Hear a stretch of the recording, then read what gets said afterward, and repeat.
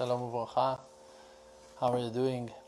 Happy to have this wonderful blessing of the Creator that gave us all this wonderful modern equipment that we're using to distribute the light of His wisdom, of His will on social media to thousands and soon hundreds of thousands and then millions and billions of people to enjoy the light. Think about this great opportunity. A person can have some thoughts in his house and immediately he can share it, he can send it, he can write a text to a friend in a different country. Those are all wonders and miracles of Hashem. Those are not things inside nature. It's true that it looks like it's a creation of people, that people made the iPhones and people made the computers and internet, but even if you're going to ask the programmers, the real genius, big ones, they're going to tell you that there is some kind of spirit behind the screen, the ghost behind the screen. Someone is pushing and moving the wheels and the engines of all this machine. And it's a known saying of the Lubavitcher Rebbe that he said that the Mashiach will reveal himself through the internet. Because through the internet you realize simply, easily, that you have such great access to millions of people, like on the spot. You just post your post and it's out there in the world and people can enjoy and fish your content and enjoy your wisdom and the knowledge that you purchased and earned in your life and your wisdom and your conclusions and the light that you're shining. People can enjoy it in different countries, in different states, and different wings of the universe. And this is why we should be very, very grateful, and I'm very, very thankful to Hashem that He is allowing me and my friends to distribute the light of His existence, of His wisdom to the world. Now, I wanted to speak a little bit today about responsibility. Every person has his own responsibility to his actions, to his work, to his behavior, to his attributes. When you speak, not only physically, people hears you and will, God forbid, be insulted or hurt from your negative words, and to the opposite direction, of course, if you'll watch your mouth and be nice and pleasant and polite and wise, people will enjoy your wisdom like we just said. But not only physically you are affecting, also spiritually. Because the words, for an example, the words are expressing the intention of your heart. They're not only the sound that is being heard by the ear of the listener, it's also affecting the heart of the listener. So if now you're going to say to a person, I love you. If you mean those words, you're going to tell him, I love you. He will hear those wonderful words and it will warm his heart. It will give him a great feeling. But if you're going to tell him, I love you, you're going to ask it as a question, like, do you think that I love you? You're going to insult that person with the same exact words. He will hear the intention of your heart that is denying the way your words are written, in the way that your heart aims the words to be sound. They will be heard in the ears of the listeners. So the words are physical, the physical sound is physical, but as well in the same time they are spiritual, and that depends on the intention of your heart. And not only words are holding those two aspects of physical and spiritual. Everything in our life is physical and spiritual as well. Your words and your thoughts and your actions and your art and your writing and your walk and your dressing code and the things that you choose. Everything that you do on earth is built and composed from physical structure and a spiritual soul within. Now, the outcomes and the consequences of your actions are affecting physically. If you took that book off the shelf, so now that book will not be on the shelf as well. It can be a good thing and it can be a bad thing. It can be a good thing if you're going to take that book and going to give it as a gift to someone else, or you're going to learn something wise from that book, or you're going to open that book and read it to others and make people happy or educated. And it can be a felony, it can be a crime, it can be a horrible thing that you did by removing that book from the shelf. You can, God forbid, a person can steal a book from a shelf, a person can hide a book from someone that person will not be able to read that book, or whatever. You can, God forbid, a person can have an evil intention in the same act. So this is the physical thing that will happen by taking the book. It can cause a physical reaction to the good or to the bad. Of course, depends on your intention.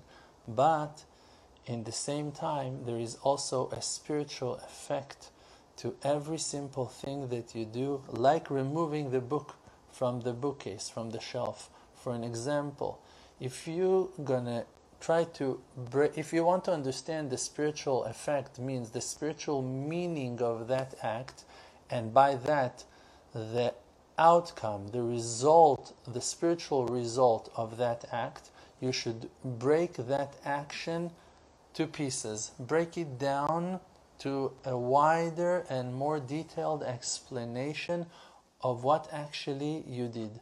And if you're going to do that, in that time you will understand what actually you did spiritually. So if you removed a book, for an example, if you removed a book from the shelf, now, if let's say that book is a good book and you had a bad intention, you decided to hide that book from the next reader. You didn't want him to read that book, but that book is a good book and you were just acting evil. I'm bringing now a very simple example, but it can get much more complex. But if you're going to break it down in that method, you will understand the real spiritual outcome of your actions in a more complex situation as well. But let's continue with this simple example. If you took now out from the shelf a good, nice book with an evil intention of hiding it from the next reader, someone that you didn't want him to enjoy that book, by doing that, you are affecting that person spiritually. How you're affecting him spiritually? Ask yourself, what was the content of that book? Let's say that book is a book of faith. Let's say that book is a positive book that is teaching and explaining methods and ways of how to connect yourself to God. Okay, simple book of faith. And now you took it off the shelf. What was the shelf's use? What was the purpose of that shelf? To offer that book among other books that are on it to readers, to potential readers, or to that person who owns that shelf. Okay, so that was an opportunity. The shelf was the opportunity to offer the goodness that the book itself contains, right? And you removed it. So now break it down. You cancelled, you removed the option of a potential reader. Now we should ask ourselves who he is. It's an innocent person, it's a nice person, it's a good person, it's a wise person, it's an educated person. Define the person, break down his name, his who he is for you, what he represents for you. Break it down to simple words, and then understand what you did. You took away the opportunity from him to enjoy that content. Now, the spiritual outcome of your physical action with your spiritual intention was that you did exactly what that we just defined that you did, just in a much wider range. You took away the opportunity from good and kind and educated people to enjoy content that is offered to them, and that content is a good content that will allow them, that could have allowed them to access faith, to learn about the Creator, to develop and to learn and to rise and to shine and to be happy. And you did that, and it means that you did that thing to the world. When you took that book off the shelf, you brought a certain kind of darkness to the world, and you blocked that light from the world in a wider range spiritually. Means that thousands of books now, as an outcome, will disappear from different bookshelves in 1,000 or 2,000, depends who you are, what was the power and the effect of the actions that you did, who was using you, if it was the evil inclination, or if it was the light of your soul, or righteous people from above, from heaven. And the outcome of your action spiritually affects in the same way, same answering to the same explanation, that breakdown of what you did, of your act, just in a wider and spiritual way on the whole wide world. So for an example, another example, like that, it's written that Adam called names to the animals when he came down to heaven, to the Garden of Eden. So the Creator told him to call names to the animals. That was one of his jobs. And he called the lion Aryeh, and he called the tiger Namer, and he called the elephant Pil. He named the animals in the divine spirit that was shining upon him in those days. In the holy language of Hebrew, he called the animals in their names. And by that, he set their nature. The good nature of the first man in the Garden of Eden made all the animals in the Garden of Eden nice and kind and friendly and cooperative, and they were not hurting and harming each other. They were not hunting and preying each other. They were just nice and friendly, and everything was going in great harmony, smooth and flowing. But when people, the children of Adam and Eve, started to sin and been exiled from the Garden of Eden, means from that high and elevated, deep and holy understanding of the goodness of the Creator, and they fell to crimes and to sins and to violations, the nature of the animals started to fall down and to be destroyed by the evil actions of people. When people are hurting each other and they're acting in a certain way, so then lions become angry. If they become stubborn and they're fighting with each other, so the bulls and the cows and the camels are starting to be stubborn to each other. The donkeys and all the stubborn animals become to show the human stubbornness. The nature of human affects the world. This is why we saw with Noah's ark that the animals came to the ark in pairs. Why animal came in pairs? How can we see animals going in pairs? Only very unique and special animals are still living their life in pairs. Most of the animals, they don't have couples relationship, they don't have a soulmate, a one individual spouse that they will live their life with. No, they multiply, they have their physical needs, and a male choose a female or a female choose a male, and they mate. But in the days of Noah and the ark, the animals came in pairs. Why? Because Noah was pulling the holy animals that were the chosen ones, the ones who had the good nature, like that Noah had that good nature, and that is why he was the chosen one, to choose those animals and to save them and to be the one to bring life to the future world, to the world that continued after the flood. So we see that the nature of the animals is being set by people, and this is why in the days of redemption the animals will come back to their true nature, not because animal will change, because human beings will change, because you will change, because I will change, because we will change. We will change our nature to be better people. Today, the reason why you have mosquitoes that are biting, and why you have cockroaches that are scaring you in the house, and that mice are terrifying you, and that birds are of prey, you're scared of them, and animals can be dangerous, and dogs can bark and scare you in the middle of the night. This is the outcome of our attributes, of our manners. This is why when you're angry on a person, you look at him and you say, oh, that's a dog, he's acting like a dog, or whatever. When you say those words, you're sending that energy of that person to the dogs. You can look at people. You have people that looks like different animals. You have people that when you look at him, you say to yourself, and it's not, God forbid, a bad thing that you want to say.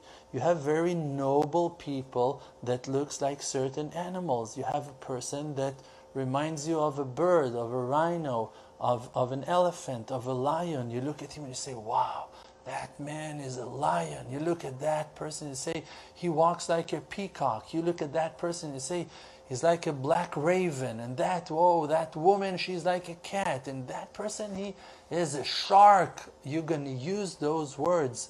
And those people are the branches to pass the energy of their being to that section of the world. That person represents and also is channeling the light of the emotions and the feelings and the nature to the sharks, to the lions, to the rhinos, to the dogs, to the cats, to the caterpillars, to the butterflies, because we are the highest creation of the universe. We are the thickest trunk of the tree, and we are sending the energy to the thinner branches, and those thinner branches are the outcomes of our actions, of our behavior, of our way of the way that we're choosing our words, and the way that we are intending with our thoughts and with our hearts. And for that we need to take big responsibility and to do the best that we can in every act, in every thought, in every word that we say, to aim to good directions. Also plants, you have poison plants and you have sweet plants, you have vegetables and you have fruits, and in the same time you have fruits and vegetables that are poison, you have grass that are poison, you have many different kinds of dangerous and poisonous crops that can be even lethal, that can make people hallucinate and lose their mind, become dangerous drugs and stuff like that. All of that are the side effects and the results of our behavior. When we will correct ourselves, and every person should start for sure from himself to correct ourselves, by that we will correct our own circle, and our circle is touching the next close circle to ours, and it will affect this positive energy on that circle as well. And when that circle will touch the next, it will affect him in the same positive way. And the circles are growing and growing and expanding, and we're washing the world with a great content through the social media, and blessing the world with the wisdom that the Creator shared with us and treasured in our hearts.